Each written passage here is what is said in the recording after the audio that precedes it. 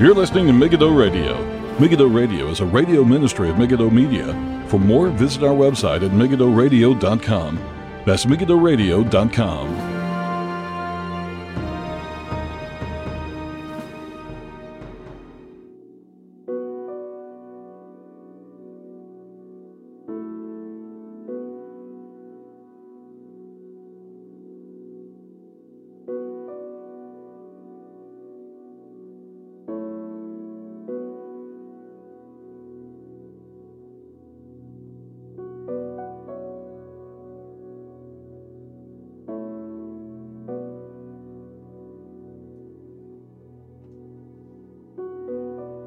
Good evening and welcome everybody. This is Paul Flynn with Megiddo Radio for Tuesday, the 16th of June, 2020. Thank you all for tuning in.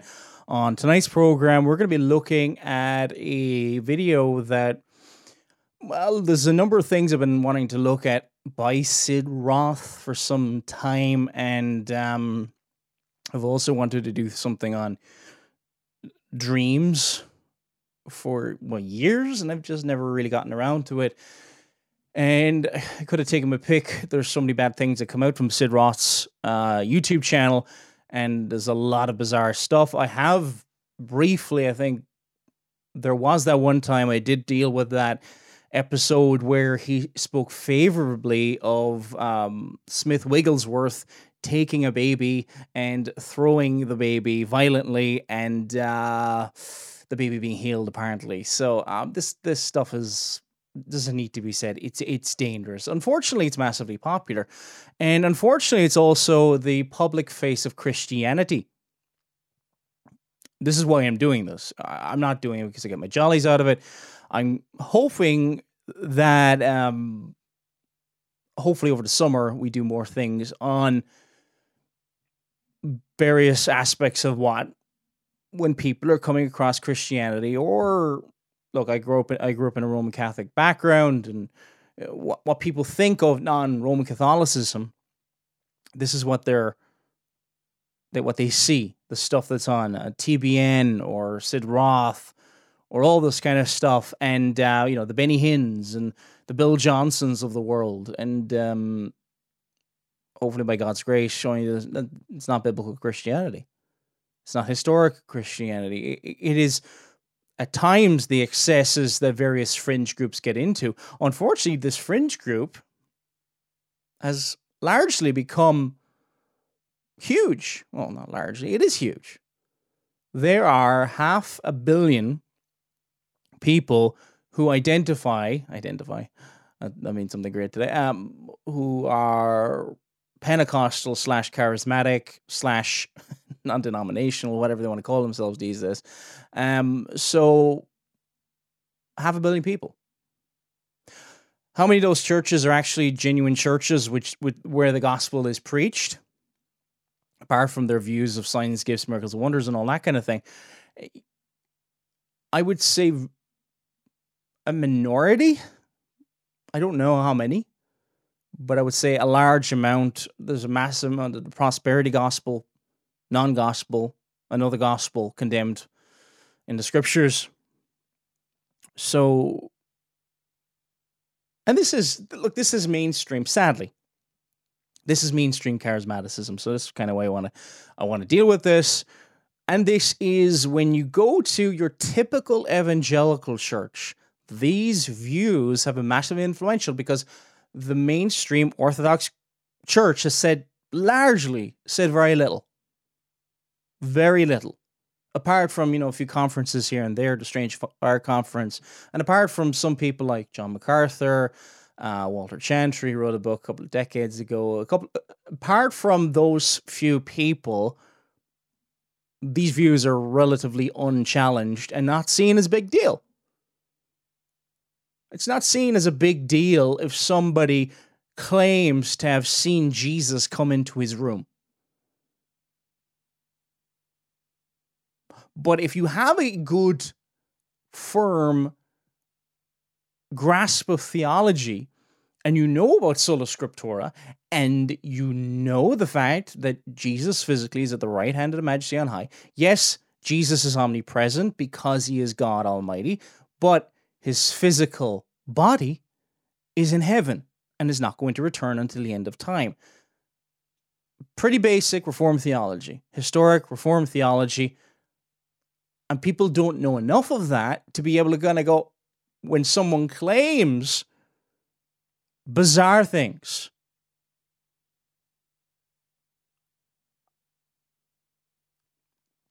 let's continue our series through the Psalter. We're going to be looking at Psalm 22. We're not going to be reading all of it because I was thinking about actually doing a whole program on Psalm 22. It's an incredible psalm. Obviously, it's a psalm where largely looks at the sufferings of Christ. There's a sense in which, yes, these are the sufferings of David on one level, but there's some parts clearly referring to Christ, and David is a type of Christ. David's life is a type of Christ. It points towards the one who would come, especially those first few verses. My God, why have you forsaken me? Words that Jesus cried out from the cross. I'm going to specifically focus on the sufferings of Christ in Psalm 22. There's so many things you could do and could look at, but I just want to look at some of the verses that deal with the sufferings of Christ upon the cross. Before we do, we'll say a few words of prayer, and hopefully by God's grace, this will be a blessing to your soul. Father in heaven, we pray, Lord, for your blessing, for your guidance, for your mercy, to open our eyes that we may behold great and wonderful things from your word. Lord, we pray that everyone listening, either during this live broadcast or after to the recorded program, that all who would hear this would know you. May the Spirit of God bring them into union and communion with your Son, the Lord Jesus Christ. May they trust in the finished work of your Son, the Lord Jesus Christ, and may they not put any trust in the flesh. May they not put any trust in themselves, but may they flee from any confidence in self and run and trust in and find rest in and find hope in our Lord Jesus Christ. Oh Lord, be with us, we pray, in these dark days. In Jesus' name, amen. Amen. Psalm 22. Again, we're not going to read all of this, but we're going to read verses 1 to 8, and we'll read some other verses as well. Psalm 22, this is God's holy and infallible word. Verse 1. My God, why have you forsaken me? Why are you so far from helping me, and from the words of my groaning? O my God, I cry in the daytime, but you do not hear, and in the night season, and am not silent. But you are holy, enthroned in the praises of Israel. Our fathers trusted in you, they trusted, and you delivered them. They cried in you and were delivered. They trusted in you and were not ashamed. But I am a worm, and am a no man, a reproach of men, and despised of the people. All those who see me ridicule me. They shoot out the lip. They shake the head, saying, He trusted in the Lord. Let him rescue him. Let him deliver him, since he delights in him. I'm going to read also from verses 14 down to 21 as well. I am poured out like water, and all my bones are out of joint. My heart is like wax, it is melted within me. My strength is dried up like a potsherd, and my tongue clings to my jaws. You have brought me to the dust of death. For dogs have surrounded me. The congregation of the wicked has enclosed me. They pierced my hands and my feet. I can count all my bones. They look and stare at me. They divide my garments among them, and for my clothing they cast lots. But you, O Lord, do not be far from me. O my strength, hasten to help me. Deliver me from the sword, my precious life, from the power of the dog. Save me from the lion's mouth and from the horns of the wild oxen. You have answered me. Amen. And there's wonderful, the other verses are wonderful as well, but I specifically wanted to focus on just that one aspect because, again, I contemplated whether or not to do an entire program on this psalm because there's so many wonderful and encouraging and uplifting parts, and I pray that you would sing it and not be afraid to sing it. And I pray that you would see why it's not wrong to sing it. Because I think, sometimes we might look at the first verse and think, my God, why have you forsaken me? You think, this is only speaking about Christ. How can I sing this in a congregation of the people of God? Well, who are we in union with? By trust in Him. Well, we're in union with Jesus Christ. And His sin... Or not his sin.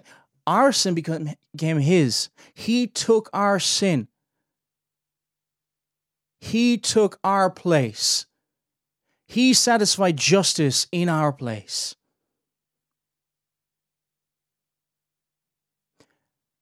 And our sin was imputed to Him, and His righteousness, by faith in Him, has been imputed to our account. Those people chosen before the foundation of the world, those for whom He died for.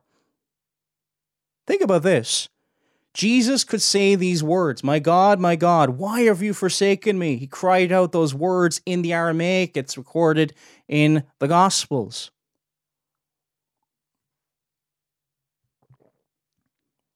In agony, He cries out these words. But God the Father and God the Son enjoyed a perfect relationship from all eternity. A perfect, loving relationship. Jesus Christ never sinned, never could sin. Never ceased to be God. Never could cease to be God.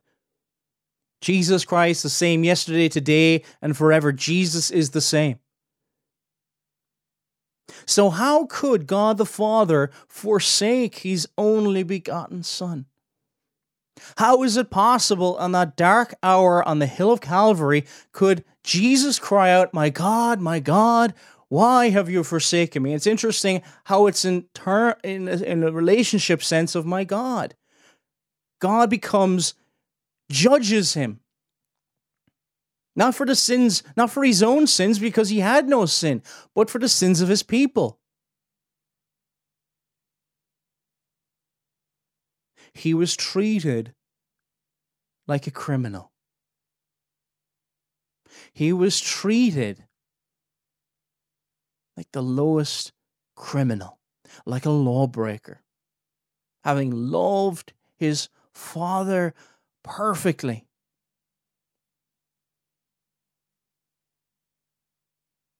Surely when we read these verses, we need to pause, or there's something wrong with our Christian faith. The things that Jesus suffered, that He cried out in agony. If you're a believer, for you and for me. Only if you're a believer. If you're not a believer, this agony, this condemnation, this wrath of the Father of God will be poured upon you for all eternity, justly. His holy wrath, His holy hatred of sin, His holy hatred of sinners. Justice will be served. God can never, ever cease to be just. He can't just say, I'm just going to forget about sin and lay it aside. Can't happen. He cannot deny who He is. All sin will be judged, will be condemned. All sin will see the wrath of God. But the question is whether you will bear it for eternity, or whether Christ has bore it on the cross and through His life as well, but mainly on the cross. It says in Isaiah chapter 53, another part of the scriptures that clearly points towards our Lord and Savior Jesus Christ. hundreds of years before the incarnate Christ came in the flesh. When it says, yet it pleased the Lord to bruise him. He has put him to grief.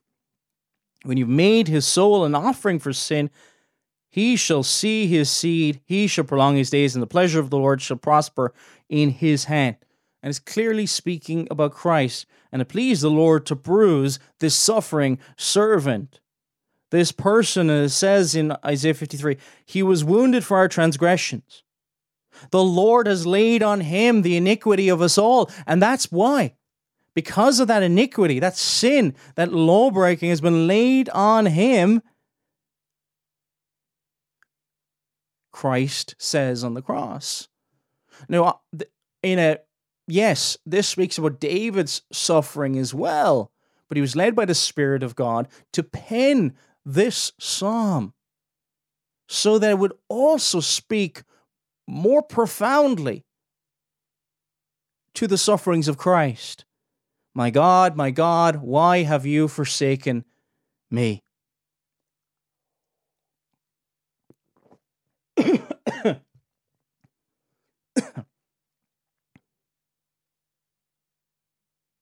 It's an astonishing verse. Verse 3 and 4. But you are holy. You are holy, enthroned in the praises of Israel. Our fathers trusted in you. And who was the fathers? Abraham, Isaac, and Jacob. They trusted and you delivered them. God sent deliverers. He sent Ehud, Othniel. He sent Samson. He sent all these deliverers. But ultimately, God was always Israel's deliverer.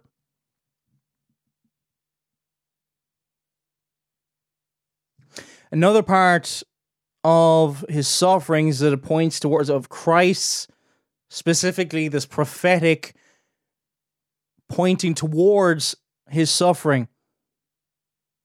I am poured out like water. There's the emotional agony that is here in the psalm. I am poured out like water, and my bones are out of joint. And again, we can sing this.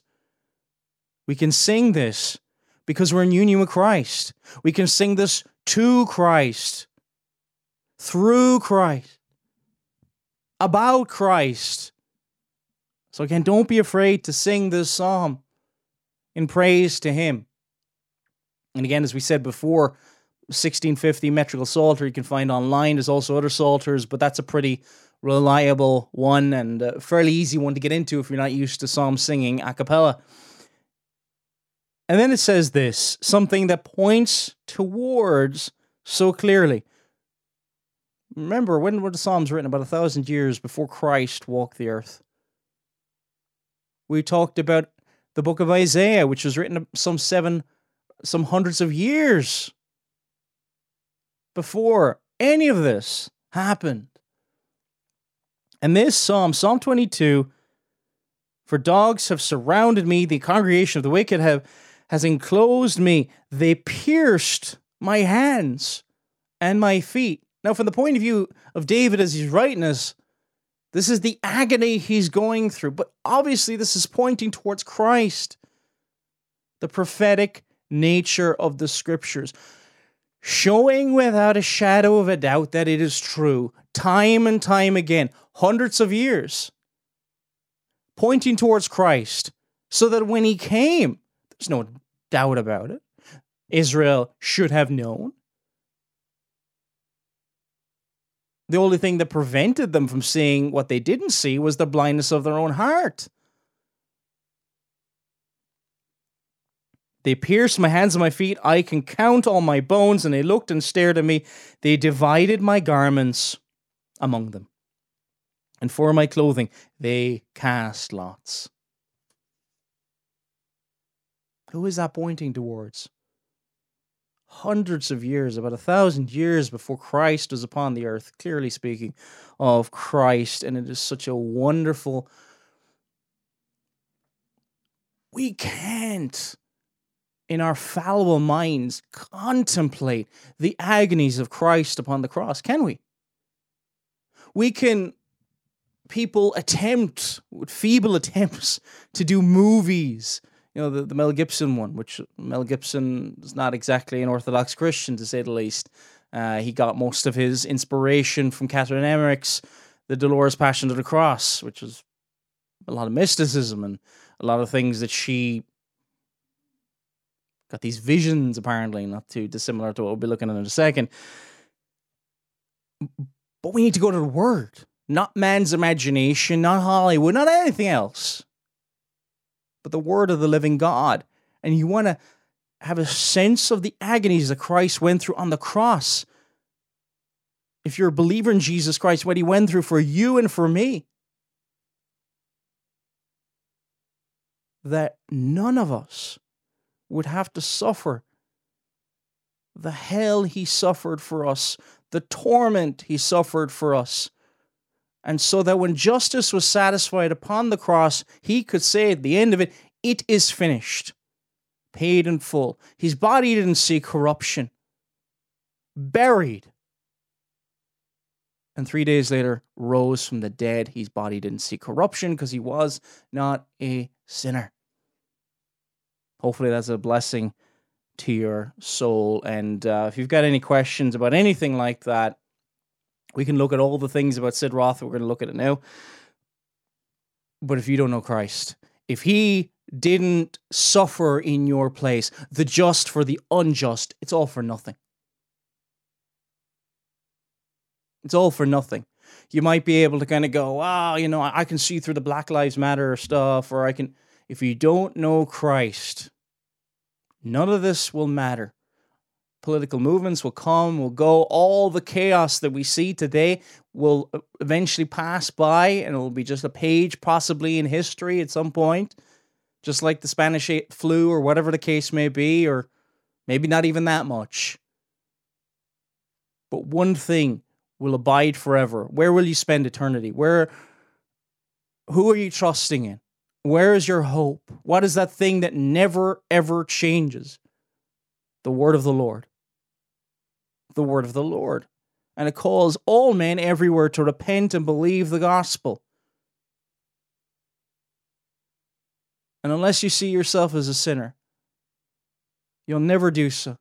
Unless you'll see that Christ suffered for sinners like you and for me, then you'll never repent. And you'll see yourself as self-righteous. And you'll think that the gospel is foolishness because you're still in your sin. All right, so there's a clip, and again, there was many, many clips I could have looked at from Sid Roth. There was many of them for months. I bookmarked them, watched them, and go, I'll do critique on this, and something else came up, and I kind of went, okay, this is not as important. So right now, there's not a whole ton going on besides, in the news. What's in the news? Well, everything's to do with racism. Who knows what'll be next week? So I don't particularly want to be talking about that all the time because I have a feeling something else will dominate the news in a week or two. Just a hunch. And we kind of want to not ignorant to what's going on. We should be careful with a lot of these, quite frankly, Marxist theories that are going around. And I've done bits here and there on social justice and all that kind of thing. But I think it's important that we know what we believe about the Word of God, and so that we're not tossed about with every wind of doctrine, and that we're not being moved away from the truth. So today, again, program I want to do for a long time on dreams, on visions, revelations, and all these kind of things.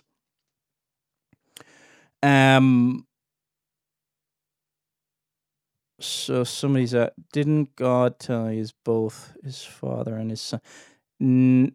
Okay, just to clear up, I won't be having any, if there's anybody denying the Trinity in the forums, that's going to be, if somebody's got an honest question, fair enough. No, God, there is one God, and there are three persons: God the Father, God the Son, God the Holy Spirit. God the Son died on the cross. God the Father did not die on the cross.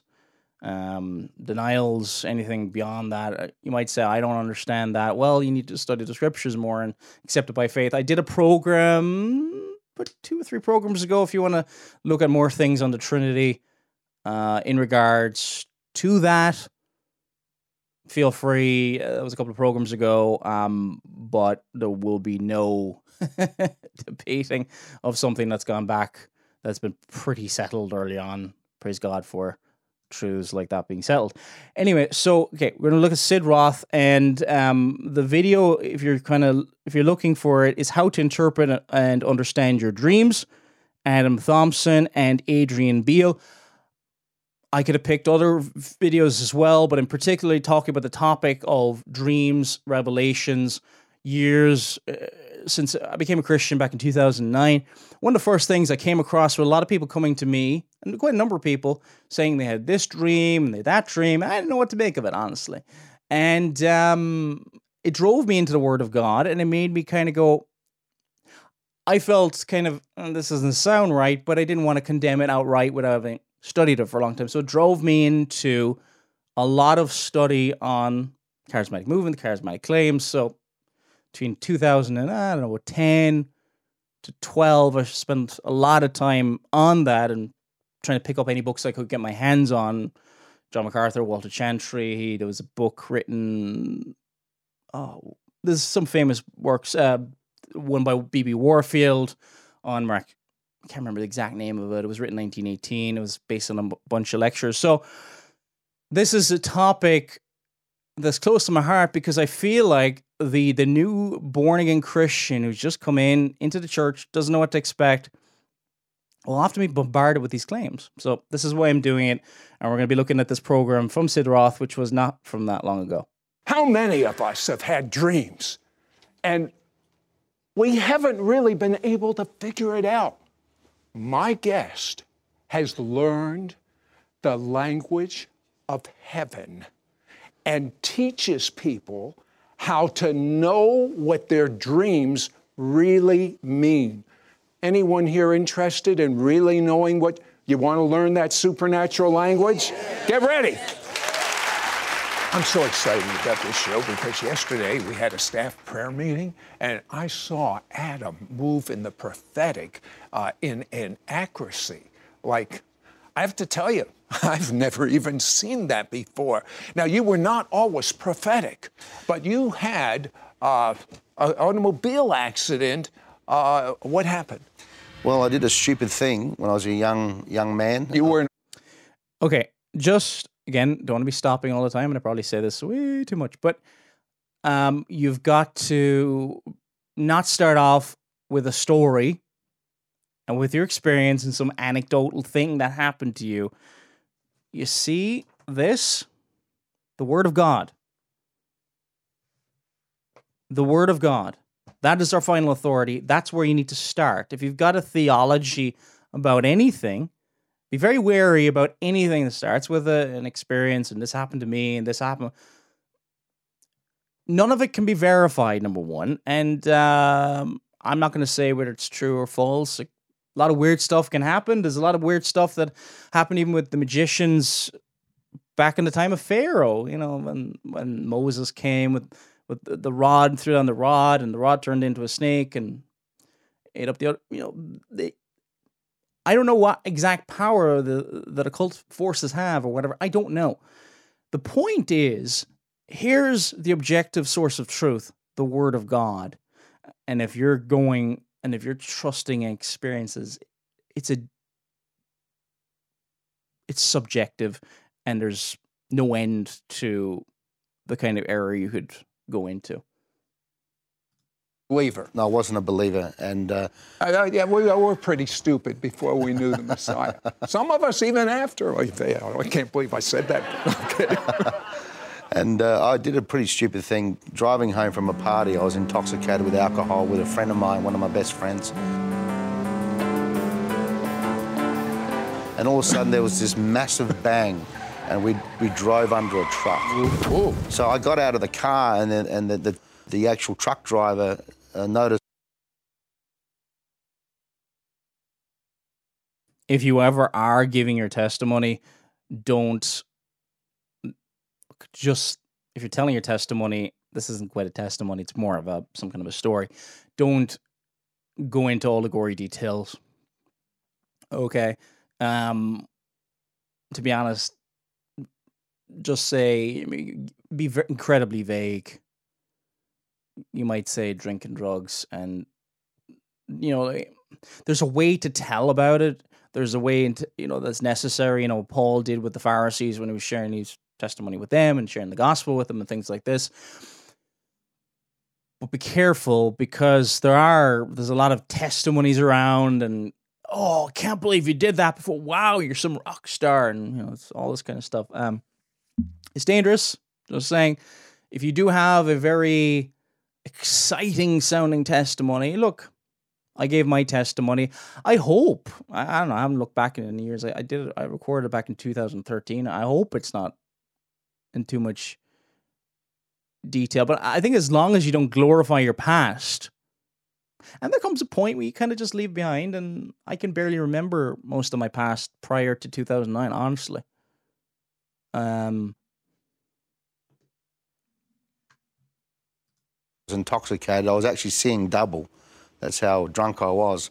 And he called the police, and there was a big scene, and I thought to myself, oh boy, I'm in a lot of trouble. I went aside a little bit and I started to pray. And my friend said, what are you doing? And I said, I'm praying to God. And he said, what? Why? And I said, well, I'm going to pray to God. I'm praying to God that if he gets me out of this, I will, I'll go to church and I'll actually repent and ask God into my life and follow him. And he didn't know what to say, my friend. But the police officer came up to me and he showed me, he showed me this machine. I had to blow into this thing to test my breath. And he looked at it and it was completely negative. And, okay, I got a huge amount of problems with this. And this is just horrendous. You were driving, you should have went to prison, first and foremost. Miracles, signs and gifts of miracles and wonders are always to authenticate the message. They're not to get and he's quite clear that he didn't repent at this point and didn't trust in Christ at this point. It's not to get somebody like that out of trouble, and like what would be the purpose anyway? But bizarre story, and it's not good. Seeing double, I was trying very hard to be sober. So that was in your mind, and in mine too. That was an absolute miracle. He becomes a believer, then he has a visitation from Jesus. What happened? Well, 10 years later, one night I actually came home from a late night after a long day's work. All my family were asleep. And I saw this TV article on CNN of this TV evangelist. They caught him out, with some sin that he did, with some prostitutes. Allegations of sexual misconduct. And I called it out. I was getting angry, and I said, "Where are you, Lord, when these men mock you?" And I was looking for an excuse not to serve God. Anyway, the long story short. It's not a very clear testimony whether he claims to have come to Christ at that point. Look, you come on the terms given by God. You don't say, well, if you get me out of this trouble, I'll serve you. No, you repent. You deal with the consequences of your sin. There may be lingering consequences from your past. The Lord's merciful. The Lord is sovereign. Okay? But you come to him on his terms. You repent and believe because you are the lawbreaker. You need him. Not the other way around.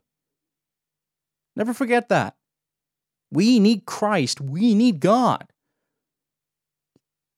Had he sent every single one of us to hell, he would have never ceased to be loving and good. He doesn't deserve it. We none of us deserve anything. Why do we deserve the love of God? Why do we deserve the mercy of God? That's by very definition. Being merciful is the very exact opposite of meriting something.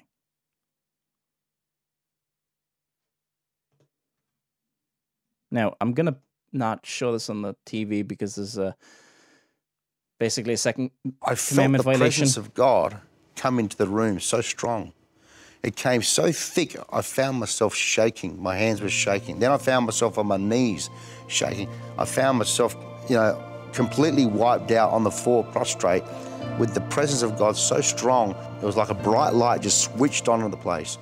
And I was repenting because I wasn't sure what was happening. I thought I was going to die. But what happened was, before me was this fire, all I can describe it as like a burning bush. But in this fire was a man, and it was a voice that spoke to me, went right through me, and I knew it was the Lord.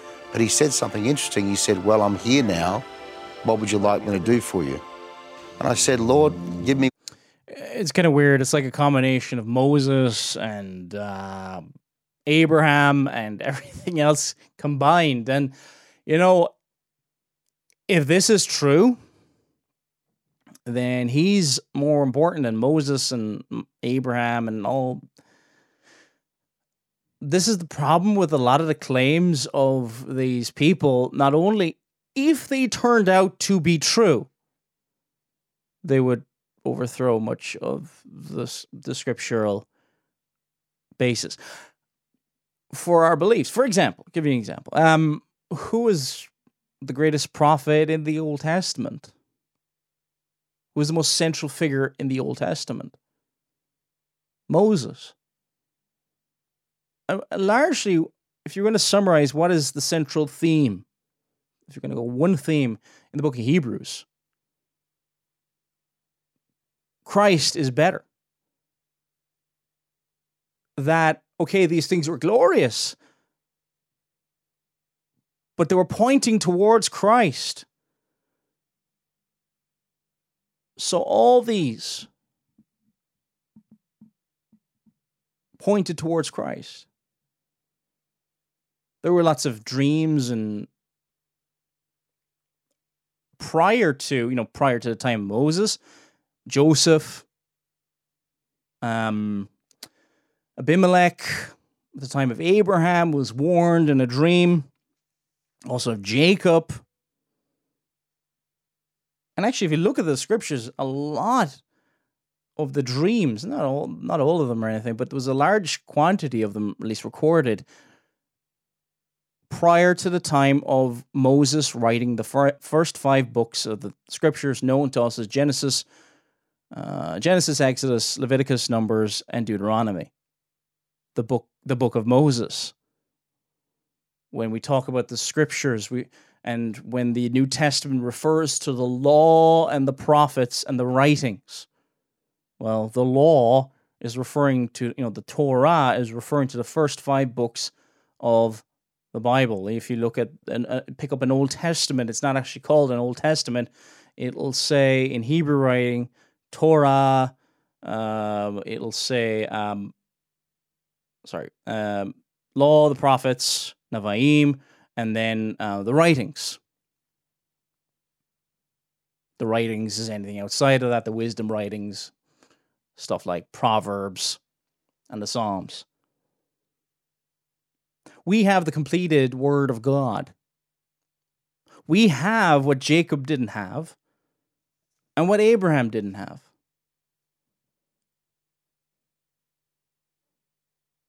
The written Scripture.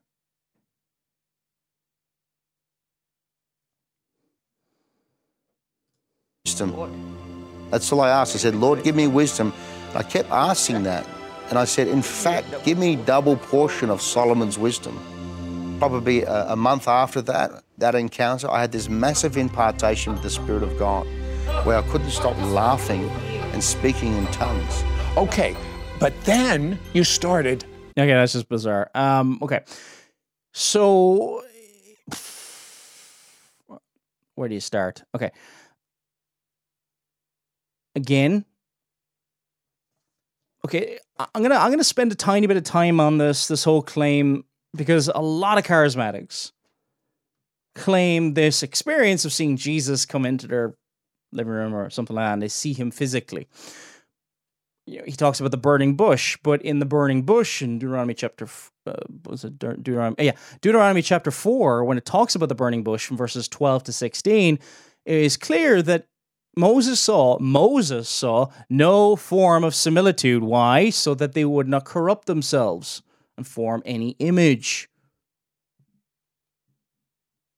Okay, clear second commandment violation.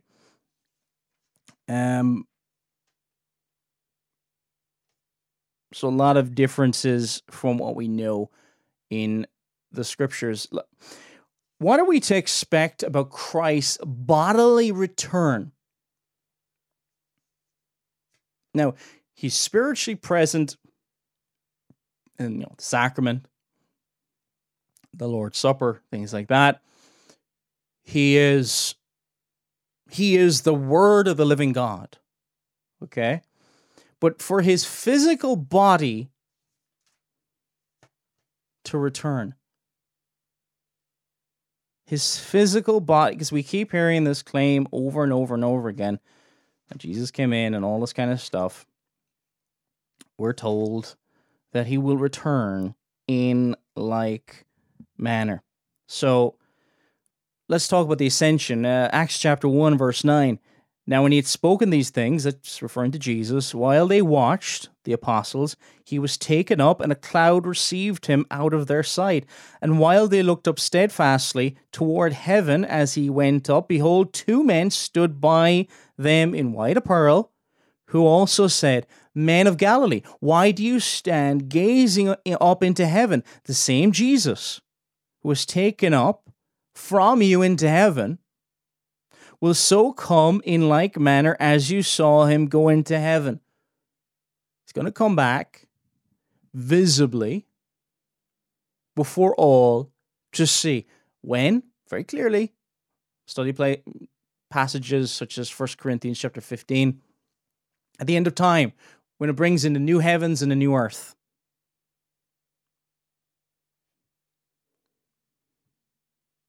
Knowing people's names and things about That's them, right. their conditions. Things started to happen to me I couldn't explain. I had to work it out myself, and because I never had any mentors, but I could see in the.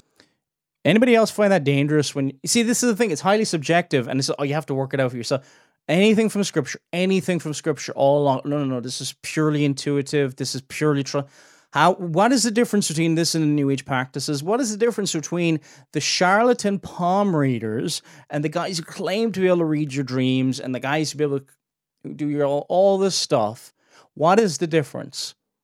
Hey, some people within the charismatic movement have gone so far as to say, hey, you know why it's so similar? Well, because those New Agers over there, they stole from us. That's the claim of Bethel in Redding, California.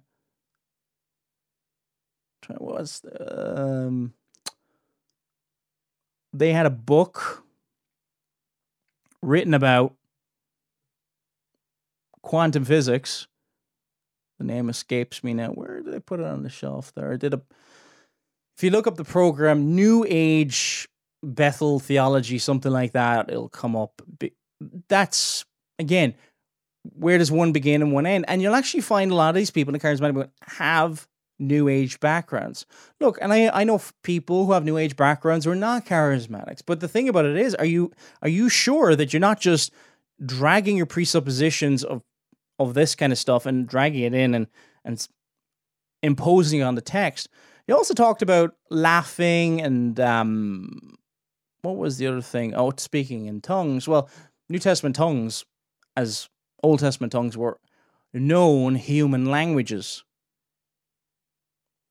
Acts chapter 2, the people from the Medes and Persians, Mesopotamia and Phrygia and Pamphylia, Egypt and parts of Libya, all these people could understand Peter speaking to them. It said, hearing them speak in our own tongues the wonderful works of God. These were known human languages. Charismatic movement doesn't really believe that. Not well, because it'd be easy to disprove it very quickly. They have to say it's some kind of a heavenly vision. And the uncontrollable laughter, well, that's really a modern, I think, from what I know, it's a fairly recent 1990 laughing revival phenomenon. Nothing to do with scripture. I think it was Rodney Howard Brown believed it was from the idea that, they thought Peter was drunk. What was he doing? It's a ridiculous argument. People who are worshiping before God, even in the Old Testament, before the completion of the canon of Scripture, by the way, these signs, gifts, miracles, wonders aren't around anymore. They were there to authenticate the Word of God. They were there to authenticate the messenger. They were there to authenticate people like Moses. They were there to authenticate people like Elisha. John the Baptist never did a miracle. They were there to authenticate Jesus Christ, the apostles. Why? Because they wrote scripture, largely. And the prophets as well, when they were coming with warnings of judgment and they claimed messages from God. How would you know it was a message from God? They would predict something in the future, and if it came to pass, you'd actually know it was from God. God would authenticate the message. He's not an author of confusion. It's not just some nebulous nonsense. And by the way, if they got one thing wrong, Deuteronomy 13, if they were leading people astray after foreign gods, or Deuteronomy 18 at the end of the chapter, it's very clear. If they got one thing wrong, they didn't speak for God. They spoke presumptuously, and they were to be put to death. Now, I'm not saying that a death penalty is for today. That is the judicial law given to Israel as a nation. However, it's still evil and wrong to claim that you're speaking on behalf of God when you're not. And this is the mess. This is not just in the charismatic movement, it's spilled out into Reformed churches at times. Don't tell me and don't claim that this stuff is completely isolated to charismatic church. It's not. It's not, sadly. See in the spirit. I'm in the street. I knew what was wrong with people.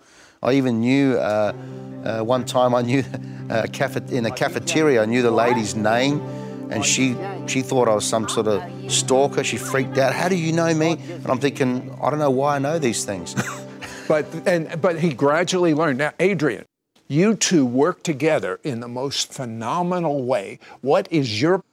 And how many people have been... There was a program done a couple of years ago, Darren Brown, who's a hypnotist. Now, not a fan of hypnosis. I don't know what kind of things they use, whether it's mystical or if it's just trickery or all of the above. Don't use it. However, he did do a documentary about an hour long a couple of years ago where he got somebody off the street, some scuba instructor or something like that, and trained him in all these hypnotic techniques. And this guy was able to put on one of these Benny Hinn type, fooling people that they were healed, lengthening the leg, the stuff that Todd White does. A lot of it's hypnosis, suggestion. It's like little things like, oh, is your name Jane? And just little suggestions. And there are things you can learn, right, to be able to manipulate people. Yeah, you'd be shocked.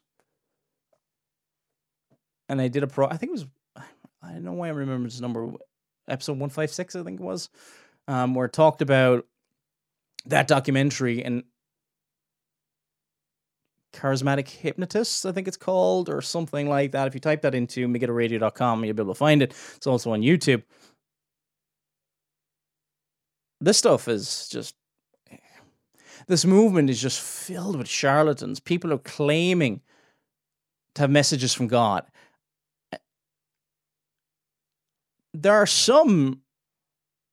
I think there's a pocket of genuine believers sincere in the charismatic Pentecostal movement. Yeah. They need to come out of it quickly. And I'm all happy to talk with them, fellowship with them.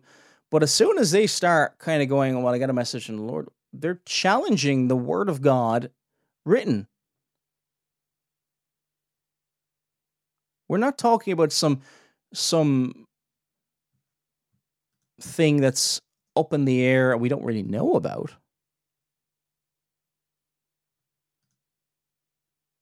Okay, let's continue. Part, and what is Adam's part? You know, Sid, Adam's got a tremendous seer prophetic gift. Mine's a prophetic teaching gift. And the two seem to dovetail. One of our friends in Colorado, a friendship we've developed, says you two guys have got a 1-2 punch. And so we complement each other. We have a synergy between ourselves, and God put us together so well. You know, it has a strength in the ministry when both aspects of the ministry are released. Because when I teach, there's a new love and revelation for the Word of God released. Don't you just love the humility? There's a new love for the Word of God released. Yeah.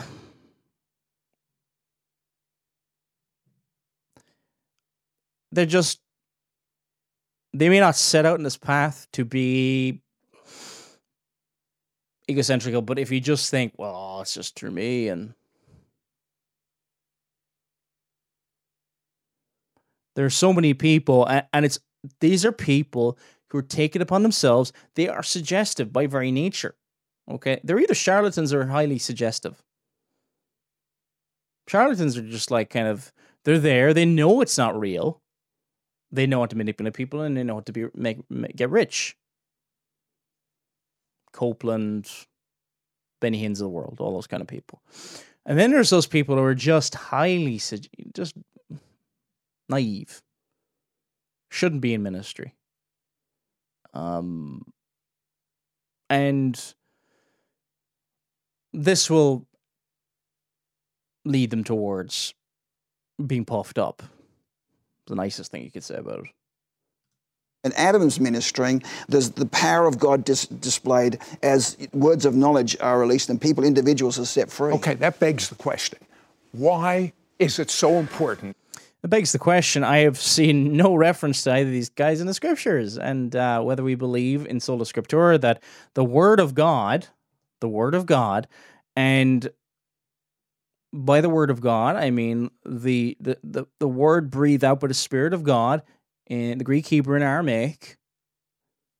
That is the final standard. That is the Westminster Confession's view of the authority. It's in the Greek, Hebrew, and Aramaic, and as we deal with that,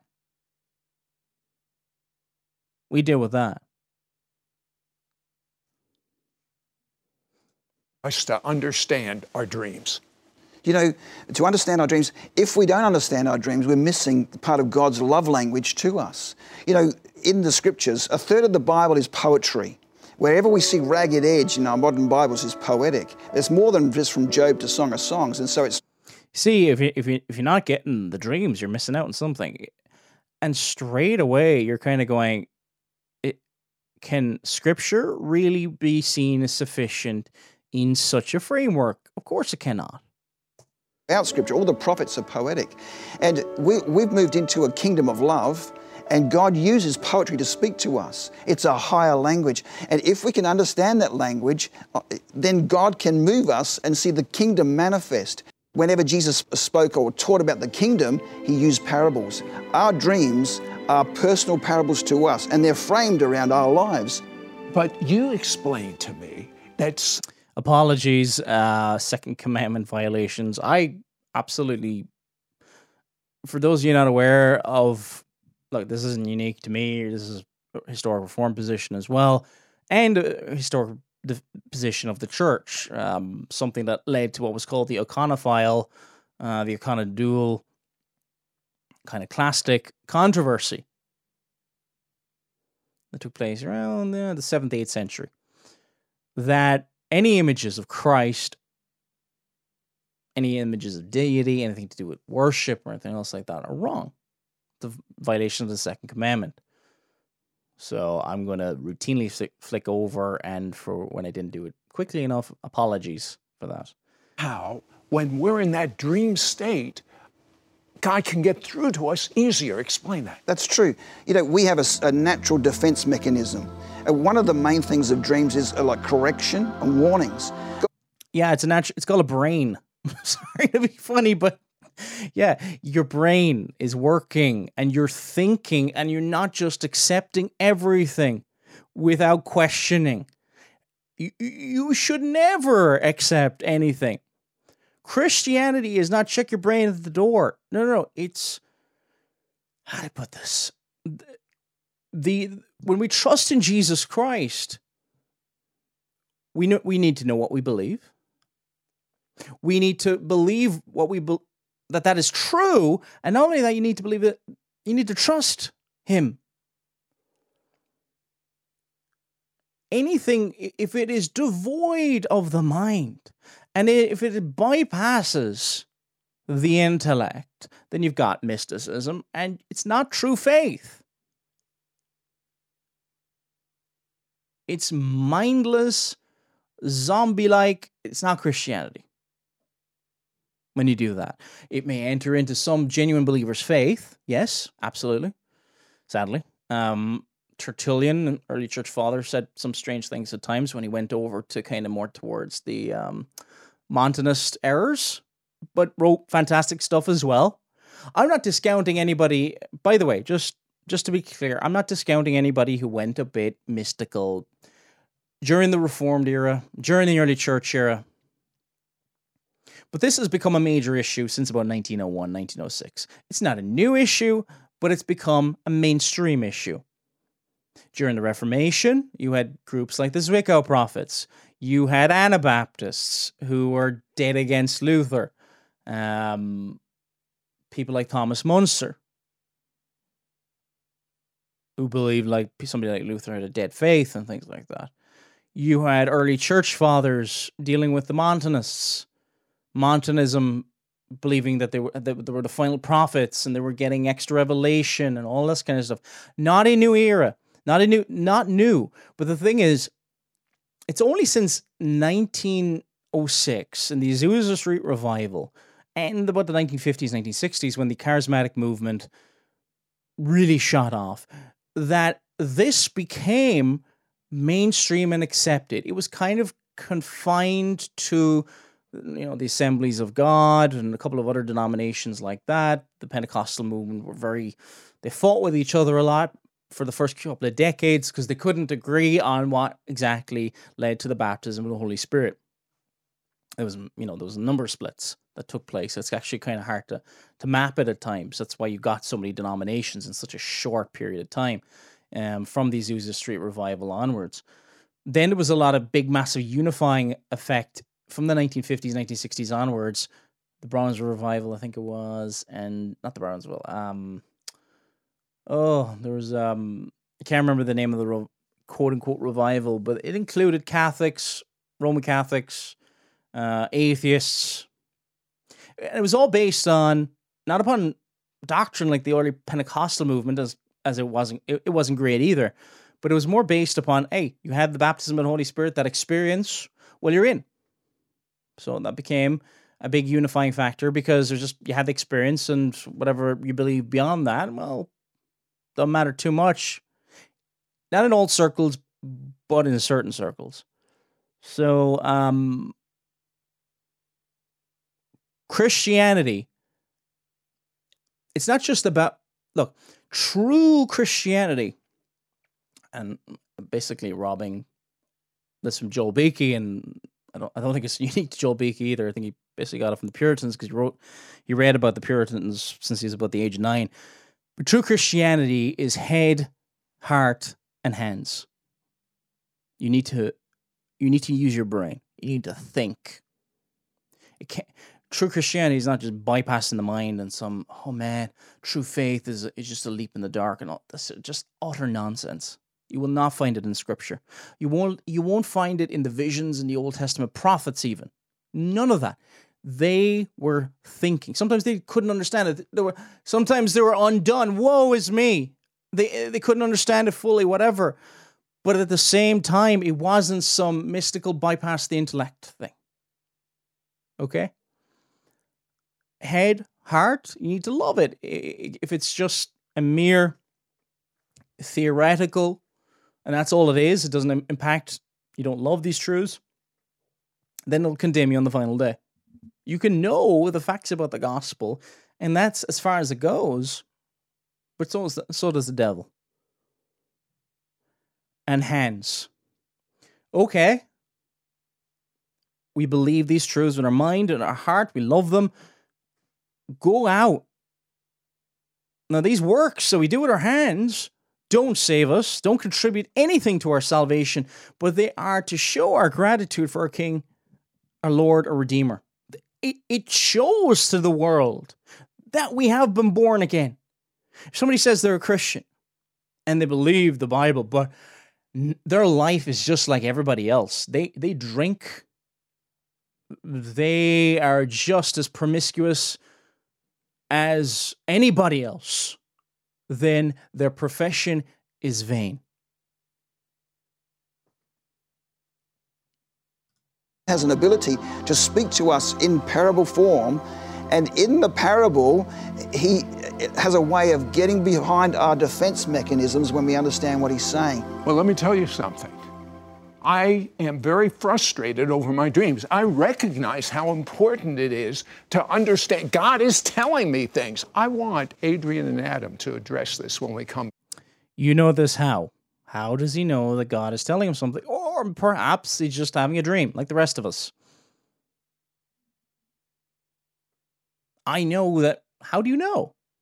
How do you know? If you're listening to this and you think you're having dreams from God, how do you know? Based on what? Based on what? What authentication that is from the Word of God, that is God speaking? How do you know? How do you know it's not your imagination? Or how do you know it's not demonic?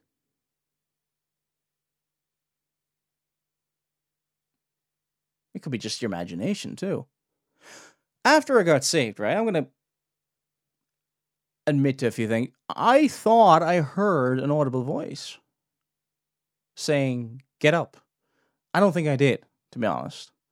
I do think it was my imagination, honestly. I got saved middle of March 2009. The week before that, I was waking up like I hit the lowest point in my life, drinking heavily and all this kind of stuff, and my life completely changed, and I started hating my sin and loving the things of the Word of God. Bought a Bible like 1 or 2 days later. I remember went out with my buddies, we had a few beers, and I didn't enjoy any of it, and I remember waking up the next morning and just thinking, I think I talked about the gospel and a few things with my friends the night before, but I felt so stupid for drinking too much. So that was the last time back in March of 2009 that I drank too much. Praise God.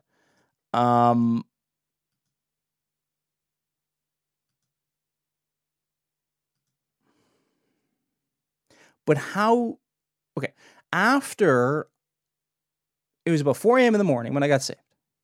I think I'd been reading and watching documentaries of all sorts of different things, and my mind was all over the place, and I'd been talking to a few people who knew me beforehand and knew me after, and kind of think, oh, has he lost his mind? And I can completely understand why they might have thought that about me.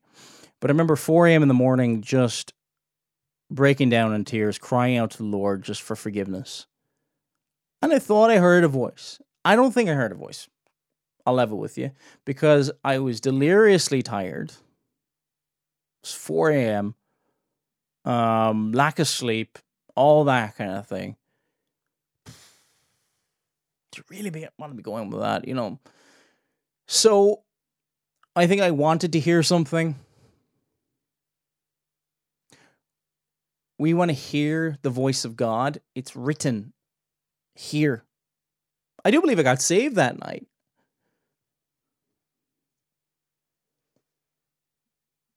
But our trust and our hope needs to be on the Word of God, not our subjective experiences, whatever they may be. So I sympathize with people who think they might have experienced something, especially, when it's a dramatic testimony or whatever else. And you will find people in times of distress, godly Christians, who go through extreme hardship, will think that they had dreams and different things like that. I've sympathy for those people. They're not charlatans. They're not weirdos or whatever like that. You'll get some people, parts of the world today, who go through various hardships and things like that. I suppose we've got to be careful in the context in which we judge things. But we've got to be careful that we don't undermine, inadvertently undermine, the authority of the Scriptures. Be right back. Do you have dreams but are left confused and wondering, what do they mean? Or actually given up?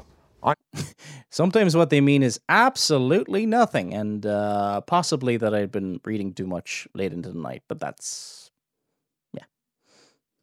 Never understanding them. The Divinity Code by Adam Thompson and Adrian Beale is by far the most effective guide I have seen for understanding your dreams. Click the link below the video to order your digital download of the Divinity Code and begin uncovering God's hidden messages in your dreams today. So, it's not like he's trying to sell something, is he? It's not looking good, okay? And, yeah.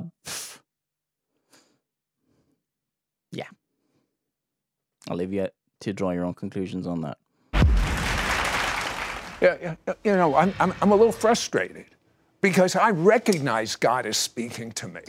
But because I can't know for sure, I don't even ponder them. Why doesn't God just say it the way he is? Say, go to Africa and be a missionary. I'll do. He did. Okay, Hebrews chapter 1. This is the way God speaks. Spoke in times past unto the fathers by the prophets, and hath in these last days spoken unto us by his Son. By his Son. God is not the author of confusion. 1 Corinthians 14:33. Okay, he's not the author of confusion. Let's look at Hebrews there, verse 1. Says this: God, who at various times and in various ways spoke in time past to the fathers, Abraham, Isaac, Jacob, and people of the Old Testament, by the prophets, has in these last days spoken to us by his Son, whom he has appointed the heir of all things, through whom he has made the worlds. His Son. Who is his Son? In the beginning was the Word, the Logos, and the Word was with God, and the Word was God. The Word became flesh and dwelt among us. The Word of God. Where is the Word of God? He has in these last days, and the last days, by the way, started in the first century and do not finish until the end of time. If you want to talk about what the last days mean biblically, not based on internet websites or anything else like that. Biblically, the last days are speaking about, if you want to talk about, evil men wax worse and worse, it's talking about last days. If you want to talk about what the New Testament is talking about and the Bible as a whole, it's talking about from the time of Christ until his return. That? Why does he have to talk in this heavenly language to me? Well, first of all, God speaks to us that way. He bypasses our defense mechanism, and he uses images, and our mind is actually created to absorb images. So God speaks to us in parables and metaphors and images so that it can absorb into our spirit, so we can actually remember it. Because sometimes when we actually dream, we don't remember initially, but some image can trigger your dream. You said, I had a dream last night. That's right. I remembered that. Okay, so Adrian, you're much like me, logical, pragmatic, study the Word, and you used to go to Adam to have him tell you what your dreams meant, and now you don't. Are there many people that sit under your teaching that are able to not have to go to a specialist? And I don't want to have to call him in Australia. What happened with you? You know, someone had told me that I'd never get the gift that Adam has in dream interpretation, but spending time with Adam, understanding the voice of the Spirit through someone's dream has been imparted to me. And now together, we minister together, and people who attend our conferences and listen to our teaching grab a hold of something, and it's an impartation that takes place. I believe that that's what we're here to say today, that this is transferable, and we can, God wants everybody to have the understanding of the language of dreams and have that wisdom. I thought I was going to become an intellectual genius when I asked for wisdom, but I was wrong, because I had it's the wisdom to understand the language of heaven. And, Joseph, when he stood before Pharaoh, he had the wisdom to discern his dream. And Daniel the prophet had the wisdom. Yeah, because he was told what the interpretation was by God himself. Do not interpretations belong unto God? Quoting from Joseph. Understand dreams and the mysteries of heaven. So this is what it's all about, is understanding the language of heaven and being led by the Spirit of God. And this is for the body of Christ. I'm not a guru. We believe that everyone should be able to do this. You told me. I'm sorry, but it's just like it kind of sounds a lot like, well, buy my book to understand something that the church just doesn't really understand. And wow, no one, not even Sid Roth, who's been seeped in this stuff for how many decades. Sid Roth is not a good teacher, by the way. Knows this stuff. I'm not a guru. It's hard to tell the difference between somebody who's, sitting up on a mountain and let me teach you valid wisdom, and then you can go and teach other people. And it's like, seriously, what's the difference between a New Age guru and that? The dreams that came again in the Old Testament were very, very clear.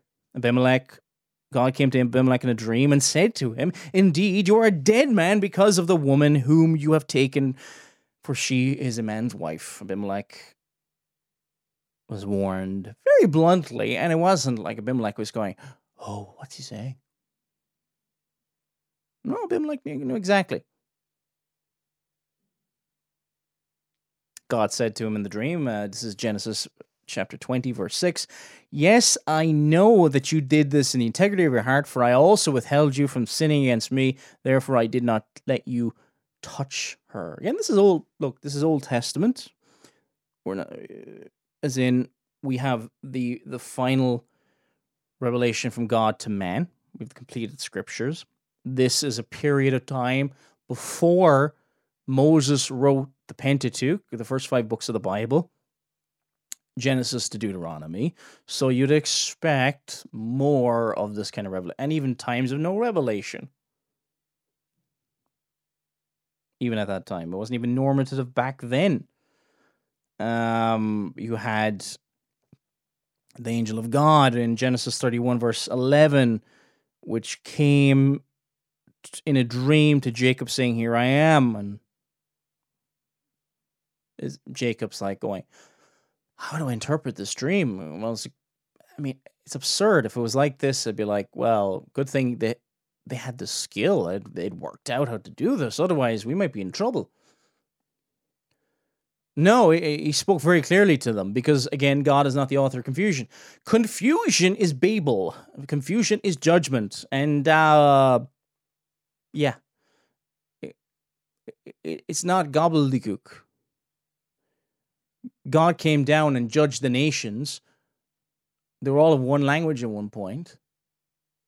And spread them over the face of the earth because he divided them. They built the Tower of Babel so they could be one people joined together. And it looks like, with this COVID-19 thing and everything else that's going on, something similar might be going on in judgment against our modern narcissism and shaking our fist in the face of God. And it's amazing that God has been this merciful for so long.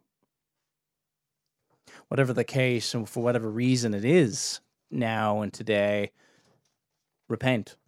Repent and trust in Christ while there is still time, while there's still breath in your lungs. You may breathe your last breath tonight if you're listening to this. COVID-19 may not take your life. Rioters may not take your life. Who knows what the future may hold? But you will die, and you will stand before a holy and righteous God. Pharaoh received a dream when Joseph was sold. After Joseph was sold into slavery, Joseph is taken out of prison after being falsely accused. He interprets the dream, but he interprets the dream based upon what God told him, not upon him going, I had a dream and I kind of figured it out. And no, that's not how it worked. That's not how it worked. He was told exactly what it was. And he knew exactly what it was. Because God is very clear when he speaks. And he'll make it very clear that he is speaking. If you have to scratch your head and wonder about it, well,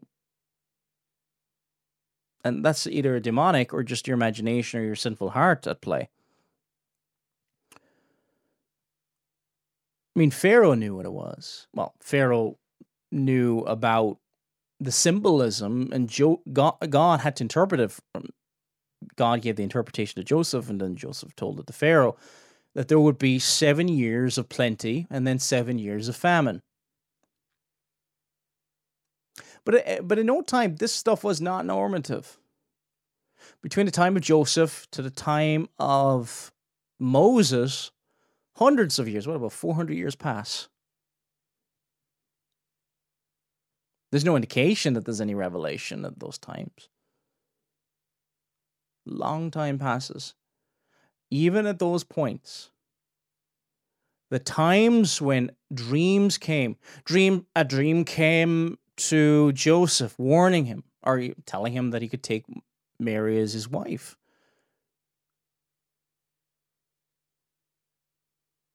And also, there was extraordinary revelation to Zechariah and Mary. But these were extraordinary. If you take what these guys are taking seriously, then these are ordinary. These are ordinary, common occurrences that just happen to anyone. Right across history, nothing special about this.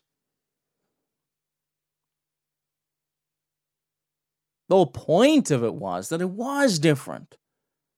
That it authenticated that this was divine revelation.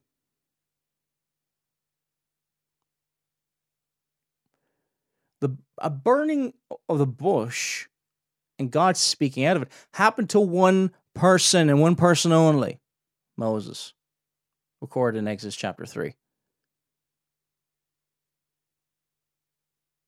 And even when Moses went to the people, God's people, he showed signs and wonders to show that God was actually spoke to him. They didn't just go, oh, really? They didn't just at face value.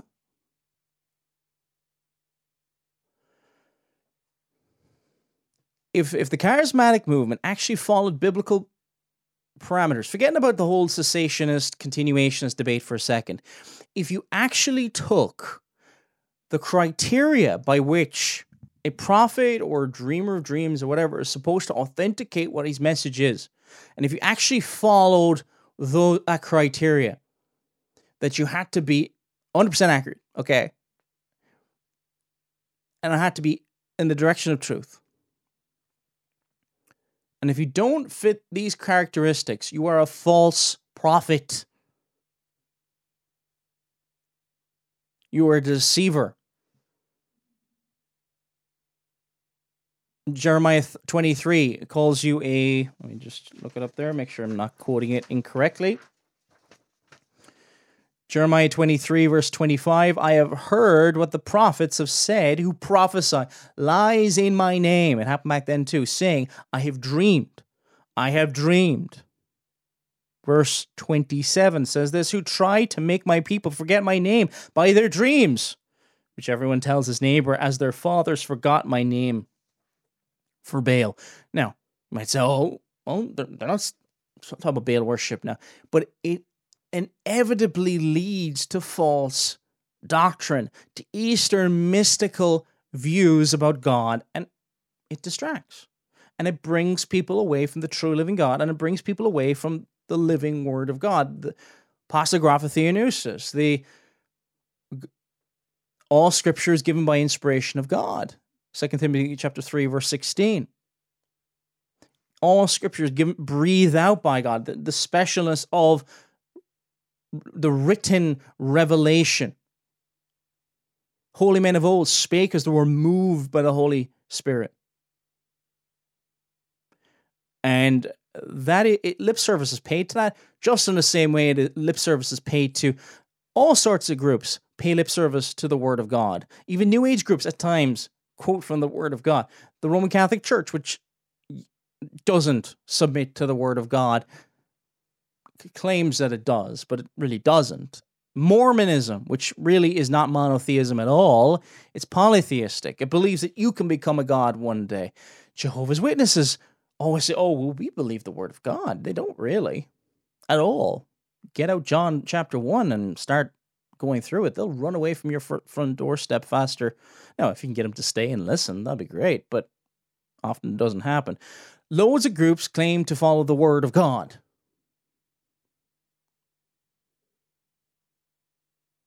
Play lip service to believing the Word of God. But do they really? Many within the charismatic movement do not. Thousands have been able to do this. Yeah. And at your seminars, you've researched this language of heaven, and you've researched 3,000 biblical symbolisms from the Scriptures for us to understand. Tell me, Adam, about what things God shows us in dreams. Well, God can reveal our heart in a dream, and it's very good if you're counseling somebody. That's one way God can speak to us in dreams. And another way is God can give us warnings in the night. When you get a warning, it's actually a blessing because God is showing you the plans of the enemy ahead of time, so you can actually go in the Spirit and reverse the plans of the enemy, reverse the curse and mess up hell, and release blessing. Dreams come from different sources. Tell me. They do. Sid, we all know God dreams. We read the Scriptures and we see that Joseph, Daniel had dreams. One thing you're going to notice a lot with the charismatic movement is a lot of the things that you do, you release blessings, you go into the Spirit, you do this, you do that. Whereas in the Scriptures and biblical historic Christianity, it's Christ who's victory over the enemy. Christ will crush Satan under your feet shortly, as it talks about in places like Romans 16. Nebuchadnezzar had dreams. So that's a given. But the devil has the capacity to either influence our dreams or create dreams. You know, we know that from Scripture when Jesus was taken up on the mountain in one of the temptations where the devil showed him all the kingdoms of the world. There's no place where you can physically go and see the whole of the kingdoms of the world. They're not only geographically impossible to see, but there would be different time spans between each of the kingdoms. And so we realize from that the devil has that capacity. But the good news about that is this, that when Jesus went into the wilderness, who led him into the wilderness? It was the Spirit of God. So who was in control? God was in control. And so he's like, well, yeah. So the devil can do it, but we just know, and okay, well, yeah. So we have God dreams. The enemy has the capacity to influence our dreams, and also our own hearts can flavor and color the dreams that we dream. But the good news is God is sovereign. He knows every one of those areas. And so what that means is that God can speak and communicate and have a message through any one of those sources. So we don't just go, oh, that was a God dream, or that wasn't a God dream, and we throw it away. We go, no, there's a message in that for me. When we come back. So Yeah, so there's going to be, so if it's revelation from God or a dream, parts of it is true and parts of it is false. Sounds like confusion. I want them to pray impartation for you to understand your dreams. Some of you don't have dreams, to start dreaming, and basically the difference between a dream and a vision. Be right back. Do you have dreams? I guess it's going to happen. Oh yeah, I had a dream. Then the next day, yeah, it's like, yeah, because people are very suggestive, and then, of course, then they'll start having or they'll just say that they have, or whatever the case may be, because they'll feel left out. If you go to a church like this and everybody's going to you every 5 seconds, it can also create a lot of attention around somebody who's had this dream. It's, wow, oh, it's amazing, yeah, and can you imagine, if you're in a charismatic church and you've had, say, 2 or 3 prophetic dreams, quote unquote, in the last 2 or 3 weeks, and everybody starts coming towards you, but then the person who's like, oh, I've never had any, they're kind of not quite as interesting anymore, are they? And possibly not going to be raised up to prophet status or maybe apostle status. That office is not in operation anymore, but some of these groups believe that it is. Let's skip ahead here past the ad because it's basically the same ad as before. Thousands of people have been trained to understand the language of heaven, to understand their dreams. And this is so important. Adrian, what is the first thing we should do right after we've had a dream? I guess the first thing we should do is write the dream down so we don't lose that revelation. But after that, I think we need to go to God. Ask the Holy Spirit what He's saying to us. And after I've done that, and I've spent some time waiting on God and looking at the... How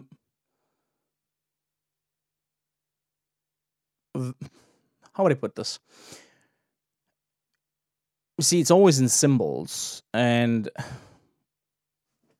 you're always going to see this vague, nonsensical. There were a few, in the Old Testament, there were a few dreams where they had to be interpreted, and there were symbols and things like that. The 7 years of plenty and the 7 years of famine in the land of Egypt, or beyond it, was a good example. But it was a purpose to that. It wasn't to cause confusion in Joseph or one of God's believers. It was so that Joseph would get released from prison and get placed into the position he was, so that he could, as the scripture says, save much people alive. There was a purpose to it. What's the purpose to all these people getting all these dreams, apparent dreams and all this kind of stuff? No one knows. It's like, it's to build up. What's the word of God for? There's the Spirit of God and the Word of God. Shouldn't the Spirit of God drive us towards the Word of God to cause us to read upon it and meditate upon it and love it?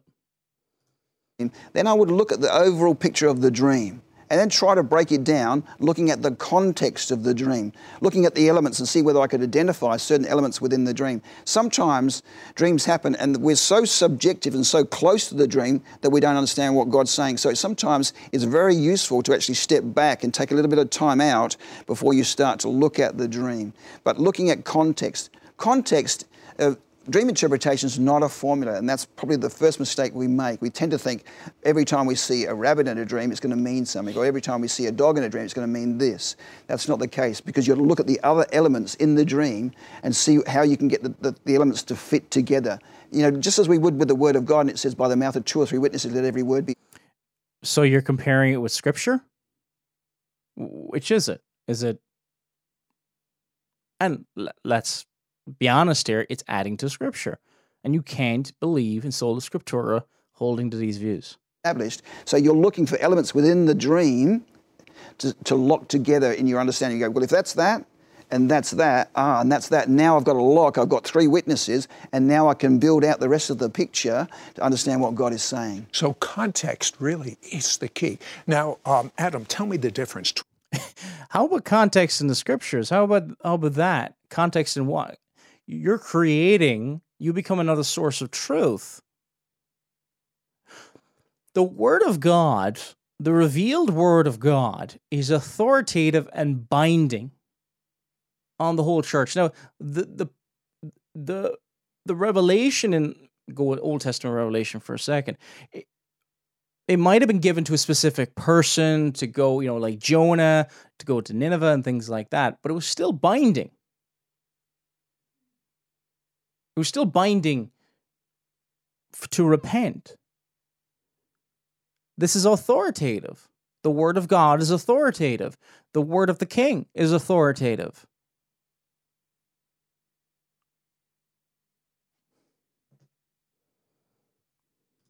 Between I know what a dream is, but the difference between a dream and a vision. Well, a vision, from my revelation, a vision is having a dream while you're awake. Now, you can have I like that. Yeah, yeah. And I teach that you can position yourself for visions. And when you're actually half asleep and half awake, when you're just about to fall asleep, many people experience images rushing through their mind. When they're just about to fall, they're not awake, they're not asleep. It's called an alpha sleep. Give me an example of a dream, an example of a vision, and what happened. Well, with me, with a vision, I had this myself. I stand in a meeting and I get these open visions, and it's my subconscious mind is receiving like a dream while I'm awake. But I saw this man that had a dark mesh over his brain. I basically called this man out. I saw him there. I actually went up to him because he was a senior man. I said, "There's something wrong with your brain that I need to pray for you to receive healing. You need healing." And generally, you never hear about all the times he got wrong. And you'll see the person, something's wrong with your brain. Yeah, an elderly person, his hands trembling. At least that's what it shows in the video. Yeah, it's like, oh, there's something wrong with your. Come on. These are well-known tricks in certain circles. Brain, and he agreed. So I put my hand on his head and I decreed divine order in the name of Jesus. And he was shuffling around beforehand. They were telling me this, and he couldn't even get out of the chair. And when I prayed for him, and I came back about probably 6 months later, he was walking around, completely free and healed, and that's impossible. Healed of Parkinson's disease. Yeah, the doctor is mystified. Adrian. Yeah, I'm kind of mystified that anybody buys this. Here's the thing, right? Show me the examples. Okay, show me the examples. The world is full of smartphones. And, Todd White, all these guys walk around town saying they're healing people and all this kind of stuff. Show me the proof. Where is the proof? They don't have any. It's all the subjective. Well, he had some pain in his back, and it's all the placebo effect stuff. And there was one clip that I saw one time that it's like, oh, you're deaf in your ears, aren't you? It's like, yes, from birth, and then they're, deaf and blind, and I say blind or something like that. And then you kind of you're clicking your fingers. Some of these guys will, hey, follow me around the stage. Look at this person; he can follow me around the stage. And sometimes they're either following him clicking his fingers, or the blindness isn't complete blindness; it's 20% blindness. And there can be this kind of euphoria. Everybody's clapping. You feel good, and eventually you can do something that you couldn't do 5 seconds ago. What's changed? Absolutely nothing. Again, if you want more information on that, go to the Darren Brown documentaries. I think it's called Faith Miracles for Sale. I think it's called. If you want to look at the full document, these are hypnotic tricks. These are hypnotic tricks that people learn. I'm sure there's 3 possibilities for it: liars, possibly naive, or just it's demonic. Some kind of demonic. And I'm sure it's a lot of a mixture, and we don't know which is which, okay? Sometimes. Whatever we do know is it doesn't bear good fruit. You don't see these people. You don't see these people during the COVID-19 going into the hospitals, healing these people who are dying. Why don't they go into the wards and heal their lungs? That would be a great place to show what they can do. But yeah, they don't do that. Actually, well, you know what they do? They shut down their own meetings because they're utter frauds.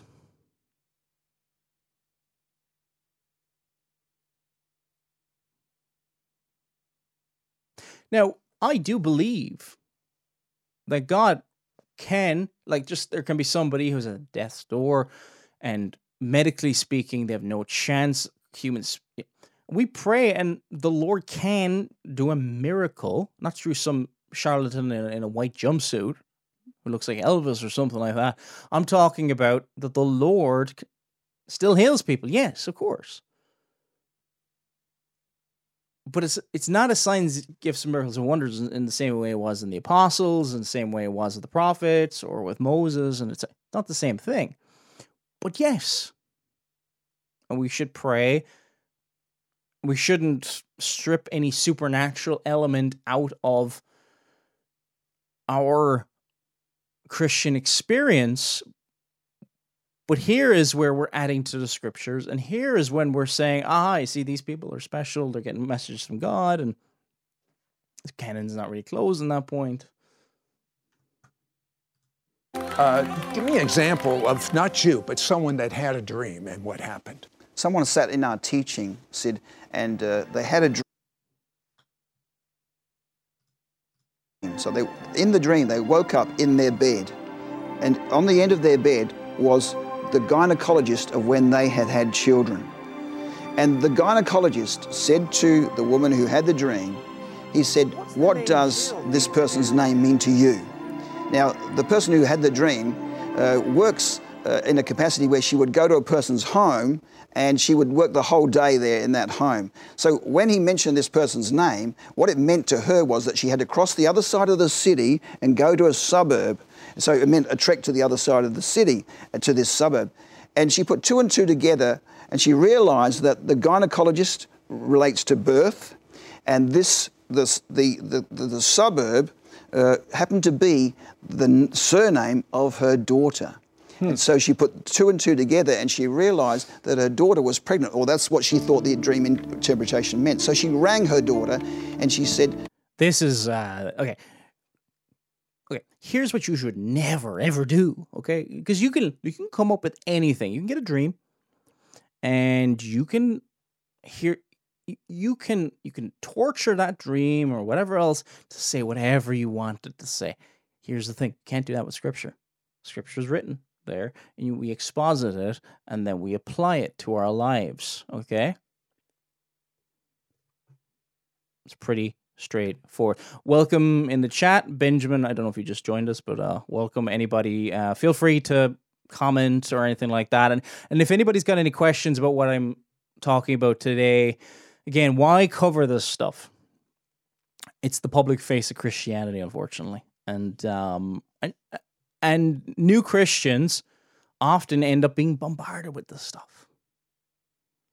I remember for the first year I was saved, the amount of people who came to me with, I had this dream. I remember one time a guy rang me 8 o'clock in the morning, and I was like, didn't know what to make of it. Didn't want to be dismissive, saying this is all nonsense. It sounded like nonsense. It's not biblical, and if we have a sound understanding what sola scriptura means, as in the word of the living God, the scriptures. The Bible says that all scripture, literally all things written, passa grapha, all written, is given by inspiration of God.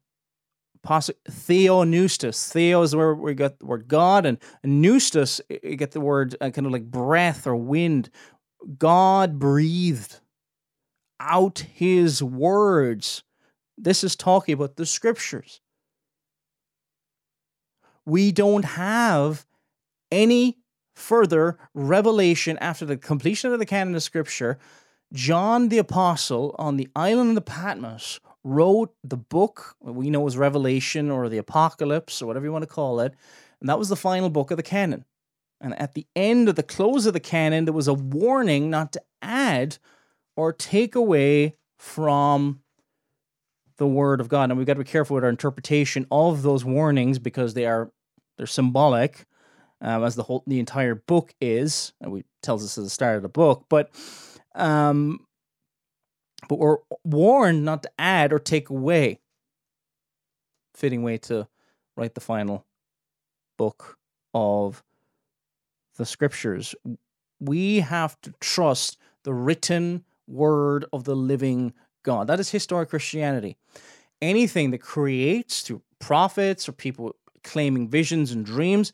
By the way, this is one of the ways that the Roman Catholic Church has historically added to authorities in the Roman Church. For they would claim all these people have gone to sainthood. By the way, a saint is just simply a Christian, somebody who is in Christ.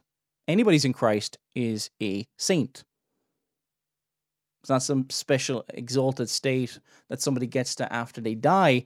It is anybody who is in Christ. If you go throughout the entire Bible and look up the word saint. But they would claim that, benediction status, and they need to have one or two miracles attributed to their name, depending on the status that they would go with. The Scriptures are complete. And prior to that, when God did speak, he made it clear. The end of the book of Mark, for example, Mark 16, it talks about the role of signs, gifts, miracles, and wonders. There were signs, gifts, and miracles, and wonders. That's how we know that Christ was who he said he was. He showed that he was God Almighty and the one whom the Scriptures, the Old Testament Scriptures, prophesied. Now, at the end of the book of Mark, Mark 16, and it says in verses 19 and 20, "So then, after the Lord had spoken to them, he was received up into heaven and sat down at the right hand of God. And they went out preaching everywhere, and the Lord working with them, confirming the word through the accompanying signs." Amen. So the word was confirmed through the accompanying signs. That was the purpose of them. Very similar idea in Hebrews chapter 2, verse 4. Hebrews chapter 2, verse 4. God also bearing witness both with signs and wonders, with various miracles and gifts of the Holy Spirit according to his own will. And what was he bearing witness to?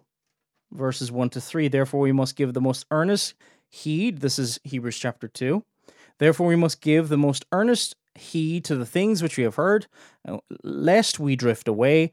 For if the word spoken through the angels proved steadfast, and every transgression and disobedience received a just reward, how shall we escape if we neglect so great a salvation, which we at the first began to be spoken by the Lord, and was confirmed to us by those who heard him?" It was confirmed to them by those who heard him. God also bearing witness. Now, when Moses came to the children of God, after he was at the burning bush, God spoke to him. When he spoke to God's people, signs and wonders were done by Moses to show that God was speaking to him. They were with the rod, throwing down the rod on the floor, and it turned into a snake, and also putting his hand into his coat and going leprous and back again. Showing that without a doubt, he was the channel of divine truth. And it wasn't just like somebody random coming along and say, "Hey, God's talking to me," when it didn't happen. And Scripture is very, very condemnatory of people who will claim to dream dreams, and it is not from the Lord. Again, Jeremiah 23, verse 25, "I have heard that the prophets have said, who prophesy lies in my name, saying, I have dreamed. I have dreamed." I've had this dream, and I believe that God's showing me that you're pregnant. And her daughter denied the fact that she was pregnant. So they talked a little bit, mother-daughter chat, and then she thought, I'll try a different tack. I'll ring up my son-in-law. And so she rang up her son-in-law and she said, congratulations, I understand your wife is pregnant. And he didn't know anything about that. He said, no, I don't know what you're talking about. Strange. And so she hung up the phone and thought, well, maybe I had got it wrong. Well, that night she received a phone call from her daughter, and she said, what have you done? Tomorrow I'm booked for an abortion. Wow. And you and God have, intersected. You've come in and you stopped the plan. I don't want you missing any. Okay, okay. There's a lot of, and here's the thing: one person tells another person, and then the story gets more and more embellished and all that. Let's just say that all happened. I'm highly skeptical that it all happened exactly like this, but just to say it did. Let's put it like this: do you ever? I'm just saying. Here's a possible explanation for this, and here's the problem: with all of these, there are pretty normal explanations for these things. Unlike the miracles in the scriptures, where there's no other way to explain it other than God did this, and this is an example of his divine power. Here, it's there was a mother and a daughter. In case I'm mistaken, there.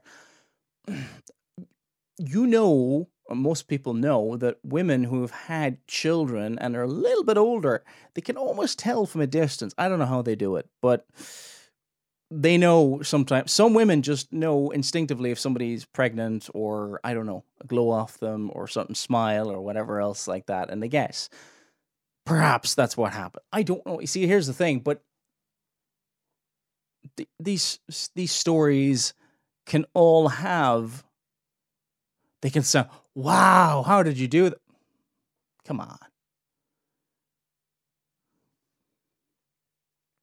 It's a bit like, wow, how did you know my name? It's like written in the book in front of you or something. It's like, there have been televangelists, right, caught, with little earpieces, and they get all the information. And it said, is your name, starts with S? And it's like, wow, how did you know? See, the audience is primed to believe this nonsense anyway. So they're ready to believe. It's parlor tricks. And they're all, this stuff goes back for centuries. There were false prophets, people claiming to receive revelation, signs and wonders, and everything else like that in the Old Testament. Here's the thing. What happened to them in the Old Testament? It was so serious that there was the death penalty against it. Now, I'm not saying the death penalty is for today. I'm not saying that for false prophets. But my point is this. It is evil and wrong, and it will lead God's people astray. And there should be within the church no toleration for this kind of stuff. None. How that is dealt with needs wisdom and case-by-case basis, but there should be no toleration for this kind of nonsense. Utter nonsense. We need, the church really needs to think about the role of signs, gifts, and miracles and wonders, the authority of Scripture, the completion of the canon of Scripture, and what those things mean. Or else we will be prey to all these types of stories. If you believe in the Word of God and your confidence in the Word of God, you're less likely to fall for these things. But let's never be too self-confident that, hey, I can't be fooled by this stuff. We need to trust in the written Word of God. The language of heaven anymore. Adam, I want you to pray for people to have dreams, to understand dreams, to have visions, to understand visions, and anything else God shows you to pray right now. Father. Okay, I think that's enough here. So, okay. You want to understand the heavenly language? Here it is. Okay? The written word of Almighty God. You want to go a little bit deeper, you might want to study the ancient languages, Greek, Hebrew, and Aramaic. But we have the Word of God. We study the Word of God. That is our authority, not the idle stories,